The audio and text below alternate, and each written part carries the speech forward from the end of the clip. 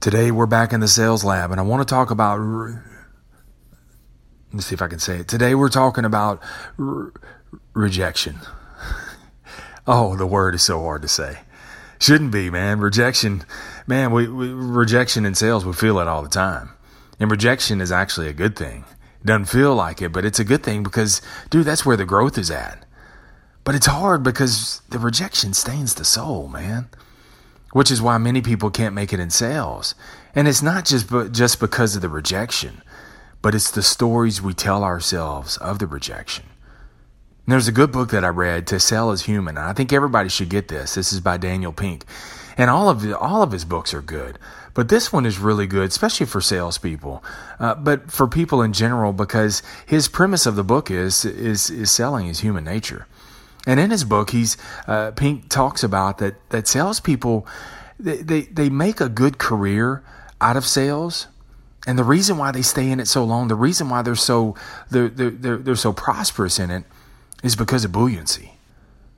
See, when something is buoyant, what does it do? It stays afloat, right? I mean, if like a beach ball, you push a beach ball, it's buoyant. If you push it underwater, you can hold it down there, but the minute you move your hand, it pops up. You look at those buoys out there in the river and the ocean, these things that just go tossing around. I mean, storms can come and they get beaten and battered, but they stay afloat. Well, great salespeople, they have that same buoyancy. All kinds of shit can hit them, but no matter what the elements are, they seem to stay afloat. And they stay afloat. They do well. It's not because they're injected with some special sales gene, like they were just born a sales baby.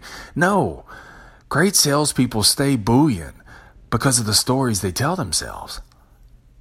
Damn, dude, I've met some amazing salespeople who had it all. I mean, they had the looks, they had the swag, they had the technical know-how. Dude, they could put on a class on how to sell. But when it came down to actually doing it, they couldn't make it. They couldn't make it in the business because of the rejection and the stories they told themselves of the rejection and the defeat. So they didn't make it. And the stories that you tell yourself depends on three things. And Martin Seligman, the psychologist, came up with the 3 Ps. And the stories that we tell ourselves, the more that you own the 3 Ps, personalization, permanence, and pervasiveness. See, the more you own those 3 Ps, the harder it'll be for you in sales. Hell, the harder it's going to be for you in life. And the first P is personalization. The first thing when a customer buys elsewhere, when they blow out, when they hang up on you, what's the first thing we do? We personalize it. It's as if we're in the tattoo parlor with the customer, and the customer just leans over with one of those mechanical ink things, whatever the hell they're called, and they tattoo loser on our eyelids. Dude, we personalize it. We think the universe is just conspired against us, that we're just, I didn't make this sale, so now I'm just a piece of shit in life. No. and we think the world's working against us now. All of a sudden, we think we're getting these shit leads, the bad credit, upside down customers. We think that we've lost our touch. We think that we don't have it anymore. Man, stop it. If I were right there in front of you, I'd do like Cher did in the movie Moonstruck, where she slapped the shit out of her friend and said, "Snap out of it." You want to stay in the sales game? Man, stop personalizing the failure. The only thing you need to do is just look at your process. Look at your process. Maybe you're skipping steps. A lot of times you start skipping steps because you want to hurry up and see what you got. Maybe you're asking limiting questions. And so instead of asking questions that build your sale, you're asking limiting questions. What do you owe? What's your credit score? How much per month? How much can you put down? See, if you're asking those limiting questions, then what happens is you're limiting your sales career too. Or maybe you're just working too fast. And yeah, you can work too fast because a lot of times, look, in negotiations, a lot of times salespeople, they just want to get a resolution. So they fly through the process. They skip. I mean, they make all the steps.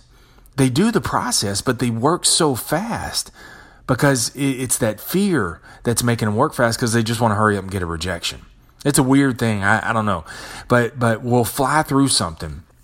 We'll sit them down. We'll ask them to buy, and they say, no, not going to do it today. And we turn around to the manager. See, told you. It's because you're working too fast. There's a timing element to this too. And so what you've got to be able to do is you got to throttle your sale. Sometimes slow it down a little bit. Sometimes speed it up. You've got to constantly be aware of those things. But so instead of personalizing something, your failures, look at your process and analyze it. Analyze it, dude. Don't personalize it. Now, what's the second story we tell ourselves? The second story we tell ourselves is it's permanent. Permanence, man. That's Seligman's second P. And so both hands raised on this one, man. We think the rut has now become a grave. We really believe that whatever's going on in our lives, that it's going to be permanent. That's going to be forever. Dude, look, it will be permanent. It'll be permanent if you walk away if you walk away and quit. Never make a decision. Never make a big decision when you're in a valley experience. So, okay, you're in a valley experience. Things aren't going your way. Okay, jumping ship and going somewhere else is not the answer. You're going to run into it again. Or the other thing is thinking that it's going to last forever. Man, that's going to eat you alive. Look, nothing stays permanent. Nothing stays permanent. Now, not everybody's built for sales. So if you think you're not you think that you're not cut out for sale, if your reasoning is because you think that this is just going to last forever, that I'll never sell a customer, then it's too soon. You've got to look at the different things, look at what's not working, look at your different processes, and realize too, man. Okay, I'm going to have to slap shit out of you again. Realize with a backhand slap that nothing is permanent. Okay, good or bad, nothing stays the same.